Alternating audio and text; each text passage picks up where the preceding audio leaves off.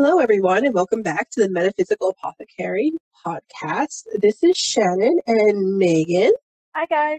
We are your hosts, also known as the Scorpio Sisters, here to explore the mysterious, the magical, and the arcane. Today, Megan and I are going to be talking about an element of Christmas and Yuletide cheer and fear, and that is Krampus. The history and magic of the being Krampus. We've talked about Krampus a little bit before in our Winter Ghosts episode from a couple of years ago, but he only got a little segment, and honestly, he deserves more attention than that. He's an incredibly interesting figure. He's someone that all of us know about from popular culture. There have been horror movies made about him. Most television shows that deal with something supernatural or have even a humor, magical realism element to them have explored the character of Krampus in some way. So what we're going to be talking about today is some of that history, possible origins for this figure, parsing out from there the symbolism and some of the more nuanced aspects of his character. And then, is it ethical, and how can you work with Krampus and Krampus energy? Who is Krampus? What is Krampus? And the origins of Krampus. Krampus is a companion / anti-Santa figure to Kris Kringle, Santa Claus, Old Saint Nick, whatever floats your boat, for the fat, jolly old man that comes down the chimney on Christmas Eve to leave behind presents or coal. Krampus is usually seen as a horrifying figure with goat legs and horns. Sometimes it's stag antlers. Sometimes he's hairy. Sometimes he's resembles more of a shadow figure where he has absolutely no color and it appears to be pitch black without any nuances. Sometimes it looks more like what modern cartoons would depict as a Satan or devil figure, where he's mostly red and black and has those elements of coloration and characteristics to his figure. He's also got some Yeti connotations to him, especially the images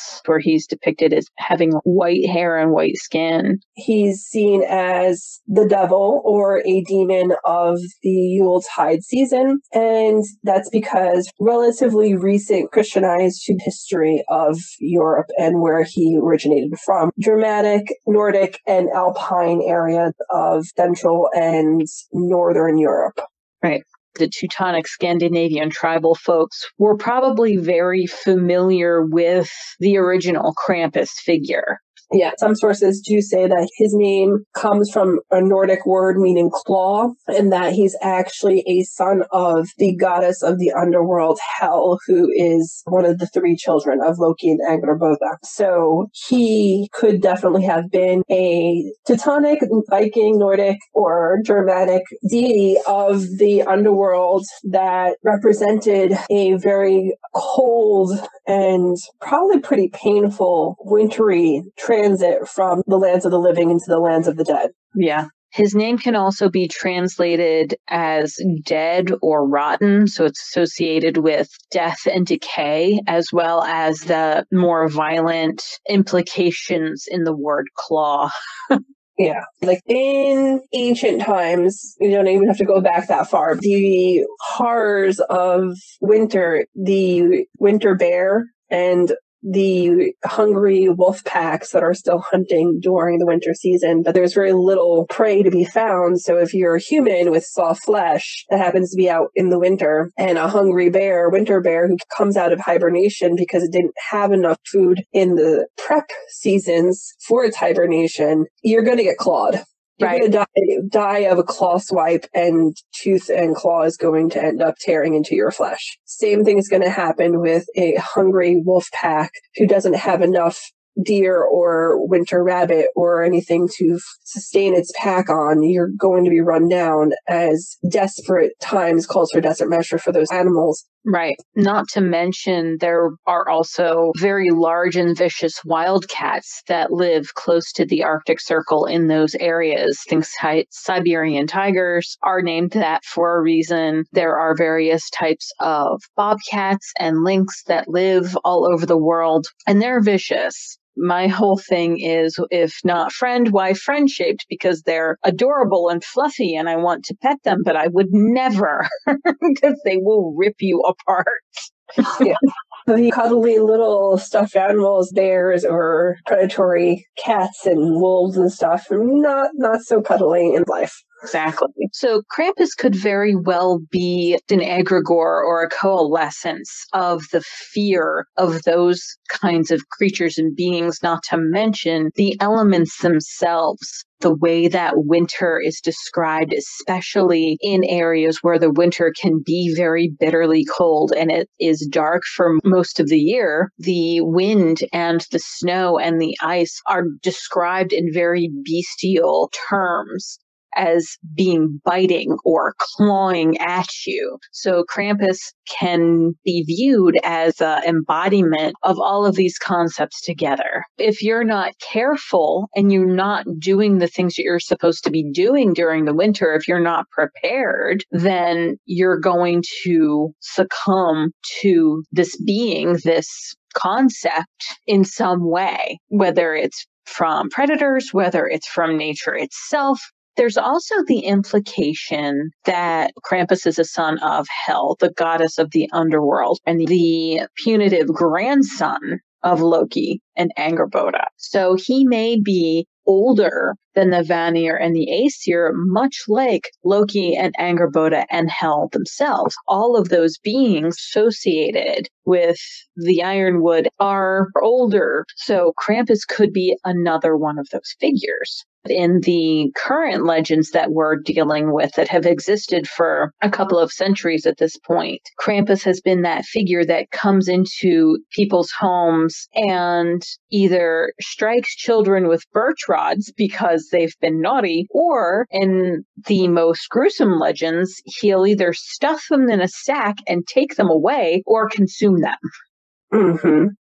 So if you think about this from an anthropological lens of Krampus being a Christianized Teutonic deity, forest/underworld, because in the Scandinavian Arctic Circle area, forests and the underworld very closely connected. What would Christian folks think of a deity with horns associated with the underworld who is essentially protecting his territory? Maybe he does get violent. Maybe he does attack people who come into his territory to try and keep them away from portals to the underworld, to try to keep them from destroying the area in which he dwells. Mm-hmm. And what other being do we know that is heavily associated with goats? Satan. Mm-hmm. That birch rod that he uses, birch is associated with Berkano, the rune, and that rune is associated with springtime, birth, death, and rebirth or reincarnation. So it could actually be that he's whipping the souls into a new life. Or not even necessarily whipping them into it, but think about the way a shepherd uses a rod. Mm-hmm. If he has goat-like features, goats are usually seen as much more intelligent than sheep. And trust me, they are. I grew up in farm country. Goats are way more intelligent than sheep.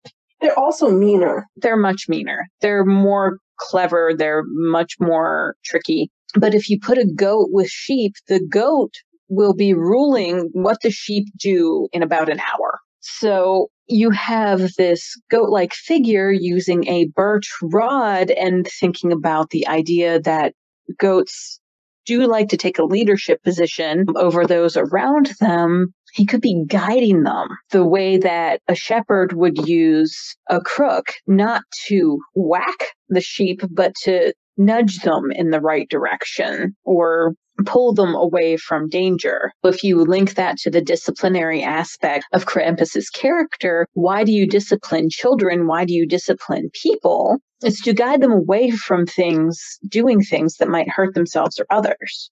Mm-hmm. But why would you do it to a spirit? It's because the spirit's not moving on the way they're supposed to. Exactly. The other thing about birch wood in particular is its excellent kindling.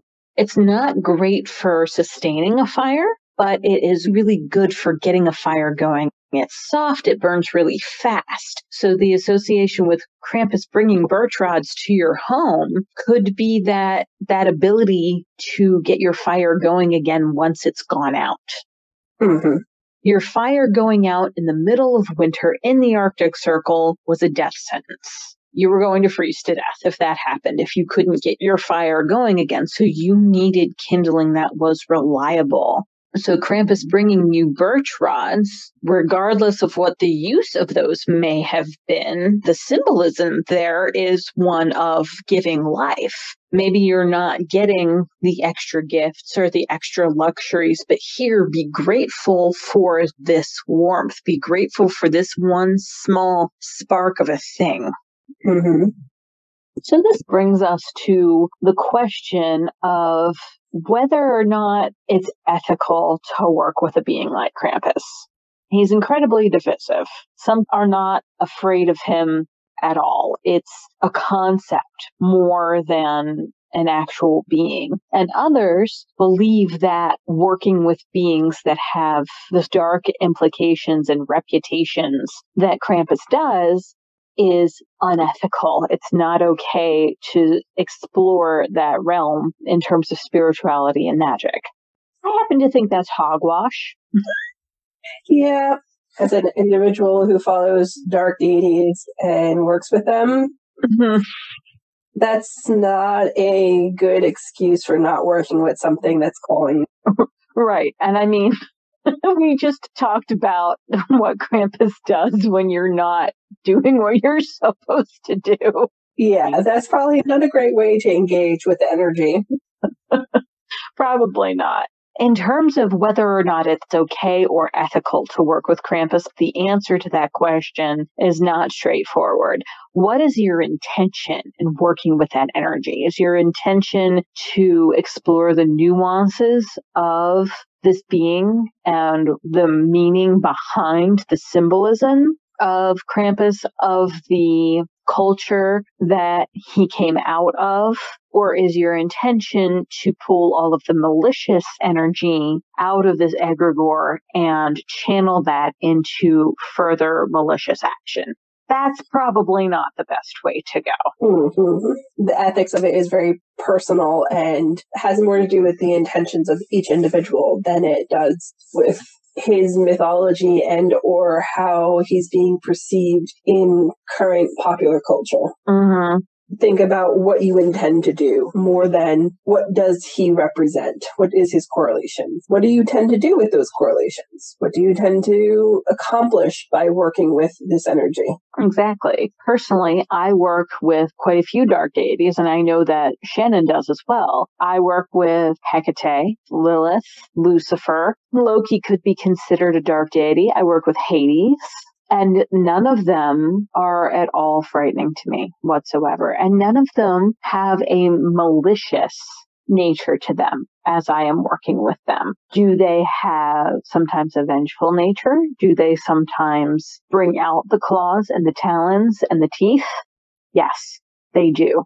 Especially when the situation calls for it, such as when my boundaries are being violated. Lilith is especially good at helping me reinforce my boundaries, because when someone pushes you to a certain point, you may have to very strongly reinforce your boundary and let them know that what they're doing is not okay.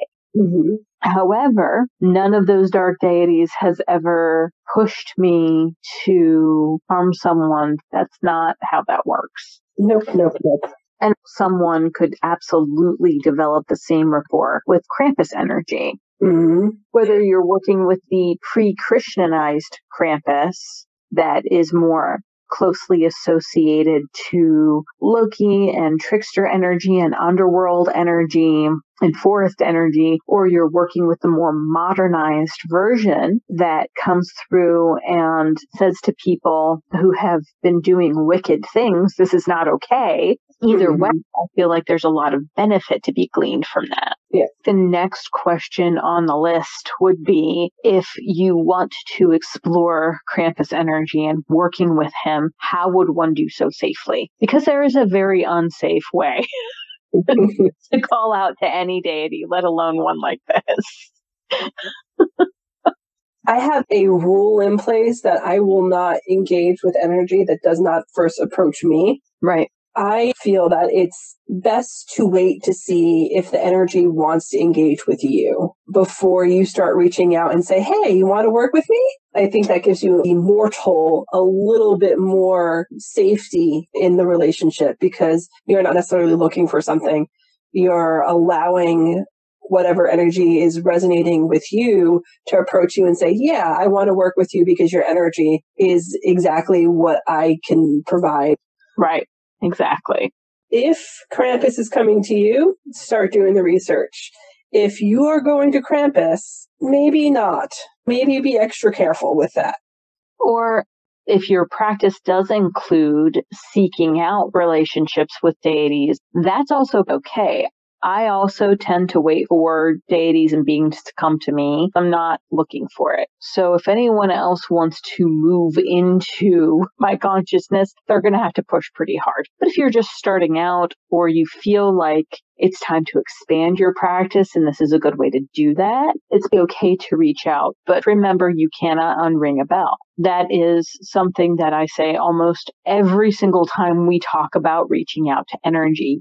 So if you decide to reach out to Krampus, make sure that you do so with protections in place. Make sure that you do so with caveats in place. Do not try to force any deity or any being to work with you. That's not going to work. No, that's not a great way to start any kind of relationship. Trying to strong arm your way into something is not usually good. So if you're going to reach out to Krampus, I would suggest reaching out the same way you would an animal that you're unfamiliar with.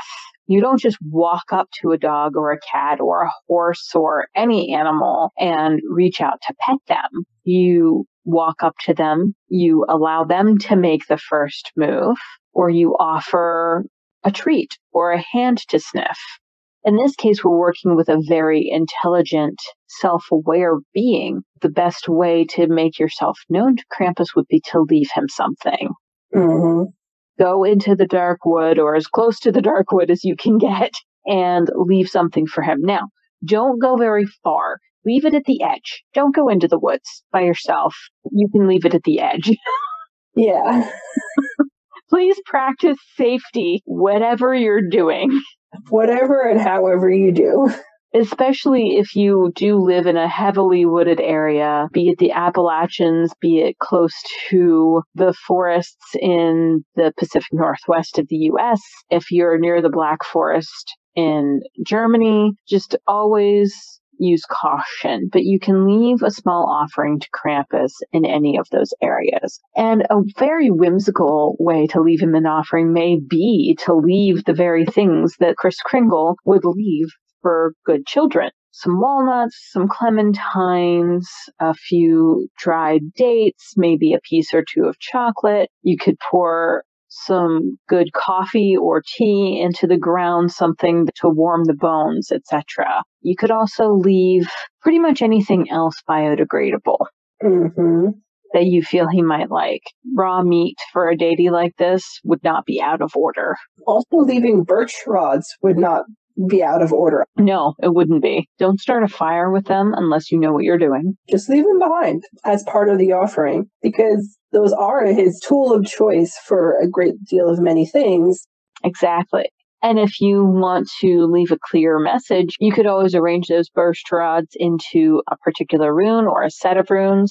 For instance, you could leave them in Gebo formation. You could leave them in the shape of Fehu, or any message that you're trying to convey, you can leave in the form of runes. Mm-hmm. Anwaz is a good one too, because it represents speaking or talking in the mouth. So you might be able to say, hey, I just want to be able to communicate with you via that particular rune. Exactly. You can even leave coal, little pieces of coal, just as like a whimsical nod, depending on what aspect of Krampus you're reaching out to. Mm-hmm. So if Krampus answers, what do you do? Say thank you. Yes, first of all, say thank you. Until you develop a rapport with any being, I would say that formality of respect with them. Until you know how they like to be interacted with, approach with caution. Mm-hmm.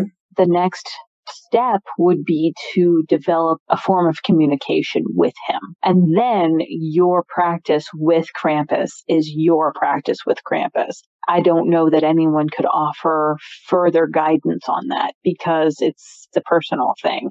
Like Shannon and I both work with Loki, we both work with Hades, but we both work with them very differently. Yeah, some things overlap, but for the most part, we're very different. Mm-hmm. You'll see that in general. I also work with Morian and Aphrodite energy, and so does Megan's wife, Sam. And things overlap, but also we work very differently with them. Mm-hmm. If you do develop a practice with Krampus, one way to honor him may be to set up your altar or devotional space to him that's hidden in the dark. Mm-hmm. In a place that typically you would find, quote unquote, a monster under the bed, in your closet, spaces like that. So, number one, you know what monster is there, and there's no need to be afraid. And number two, I feel like it's just a very appropriate nod. Yeah, some renditions of what the boogeyman looks like also looks very Krampus-like. Mm-hmm. If you have a compulsion or desire to work with Krampus, there are a couple of different magics and magic paths you may go down. This is not an exhaustive list. Your path may diverge from what we're talking about entirely. And as long as you feel safe and comfortable, that's okay. But this is just some samples of the sorts of things that you might encounter when you're working with him. Mm-hmm. One of the types of magic that Krampus is heavily associated with is underworld magic and death magic, which is also called necromancy. Necromancy is a scary word with lots of scary implications behind it. People conjure up images in their mind of the dead returning to life and vampires and zombies and all of this very complicated, really heavy stuff. Necromancy is just communication with the dead. Mm-hmm. That's really all it is in the practical modern pagan sense. When you are performing necromancy, you're communicating with your ancestors. You're communicating with the ghost that is occupying your house. You are contacting an ancient figure that might have some information for you. Mm-hmm. Yeah. Maybe you're speaking to someone on the astral who has died. Yeah, the etymology of necromancer is literally communication, mancer, and dead. So, dead communicator. Exactly. When people use spirit boards or talking boards or pendulums or Ouija boards, those are all forms of necromancy, which is one of the reasons that Christian traditions ban them so heavily, because in Christian tradition, communication with the dead is a big no-no. Probably because the dead would contradict what people are being taught now. Mm-hmm. But also a big no-no because back in the day you had to go through a priest or a deacon or a bishop or a preacher to get the word of God or Jesus, and going straight to a source that probably interacted with some kind of form of the divine on its transition from one life to the next. Not a great way to cement their power. Right. If you don't need an intercessor, what do you need them for? Mm-hmm. Similar to how saints and the Mother Mary intercess for you in Catholicism. Yeah. Historically speaking, the Christian church in particular, Catholic Church, has done a lot of things to remain relevant and in control of the populace. Right. My experience with this in the evangelical church simply bans anything that could be construed as even slightly pagan. So working with Krampus could actually be a really good way to work through religious trauma. Definitely be a good way to work through religious trauma. He can use those birch rods to help a shepherd, or in the case of some really insistent negative talk and imposter syndrome, beat those things back. Exactly. Be your shield and your guide, as we were talking about going on to the astral to speak to those who have passed on. The astral can be a really thorny place to go, and you should absolutely never go by yourself. You should have a physical anchor in the 3-dimensional world, and you should have at least one guide to go with you. And who's better than someone who looks like that? Mm-hmm.